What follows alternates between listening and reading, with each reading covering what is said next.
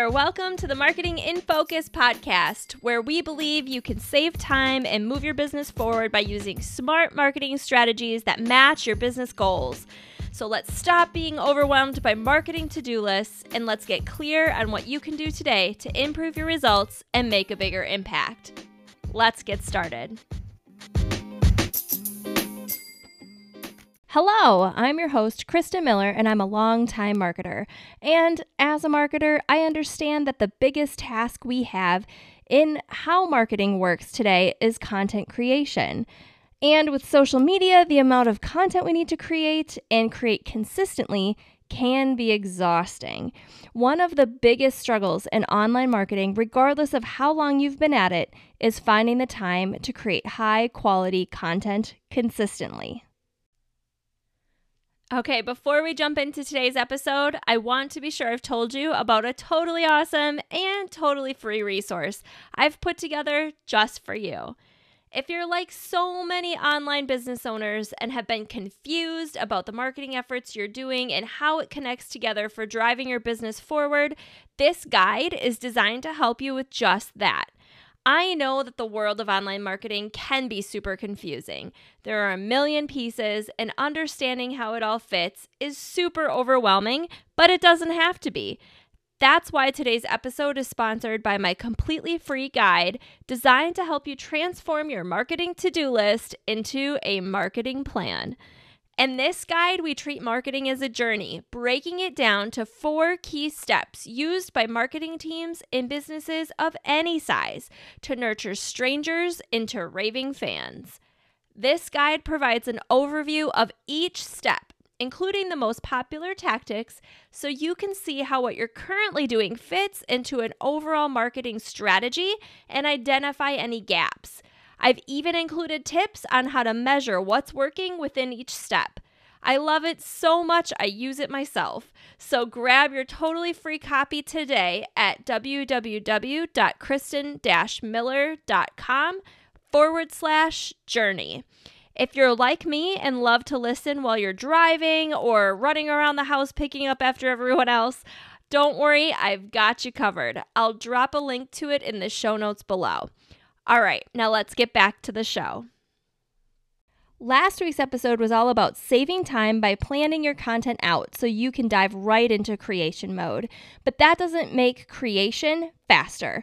One way to eliminate a whole lot of stress and save a ton of time is by finding multiple ways to use the content you work so hard to create. So before we dig into the details, it's important to point out that a strategy to stretch your content further will work for you beyond just saving you time. This is a great way to keep your content consistent, helping both your audience and the search algorithms know what you're an expert in. And when you're repurposing content your audience loved, you're working to ensure your audience gets your very best tips, tricks, and advice. It can feel like everyone's seen everything you've done, but that's not true. Even if they've seen it all, it doesn't mean they retained it all. I can't tell you how many times I've seen replays of my favorite podcasts and then re-listened because the first time I heard it, it just wasn't in the right space that I needed to apply the insights. It was interesting, but it just didn't have the same relevancy as the next time I tuned in. So for those that did see your original content piece, a revamped version serves as a reminder of what you've taught them and another opportunity for them to share it. For those who haven't seen it all or didn't use it to its full potential, it will feel fresh and interesting. As I mentioned, it helps with search algorithms. Give yourself a boost in how Google views your website by promoting existing content to increase traffic and creating multiple pieces around one topic. So let's dig into how you can repurpose content you already have. The first thing we have to do is to determine which content to choose when looking to repurpose. Your first consideration should be who it's for. What's your goal for the content? Are you trying to attract new people or engage your audience in a specific way? Thinking about what you want the content to do will help you narrow down what content you're looking for by topic.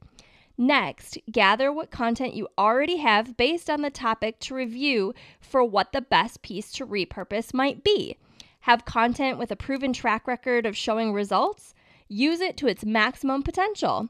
Find the pieces your audience loved, connected with, or asked questions about. Once you've found the winning content you want to use, read through the content to see if it could use an update. If it needs a refresh, give it an update and republish in the original format before moving on. You can update it to answer the questions it sparked, go into further detail to make it even more helpful, or make any general updates based on the changes that have happened since you originally published it. Next, review the content to see if you can break it into smaller pieces. This is an easy way to generate content perfect for social media and emails to your audience, and a step you can also take with all new content you create moving forward. As I create, I like to highlight insights that are short and sweet but impactful to leverage in social posts later. By doing this during the content creation process, I don't have to go hunt them down later. I just have to find the highlights when I'm creating my graphics. Finally, you can convert your winning content into another format to reach a new audience or reach your current audience in a different way. This is also something that can be done as you create new content. So to get you thinking of different ways to use the content, here's a roundup of ideas for you. Blog posts can become an ebook, guide, or webinar by putting multiple posts together. You can create an infographic or a podcast episode. You can add a blog post to a resource section of your website. You can take insights from it and use it for social posts, or you can turn it into a video.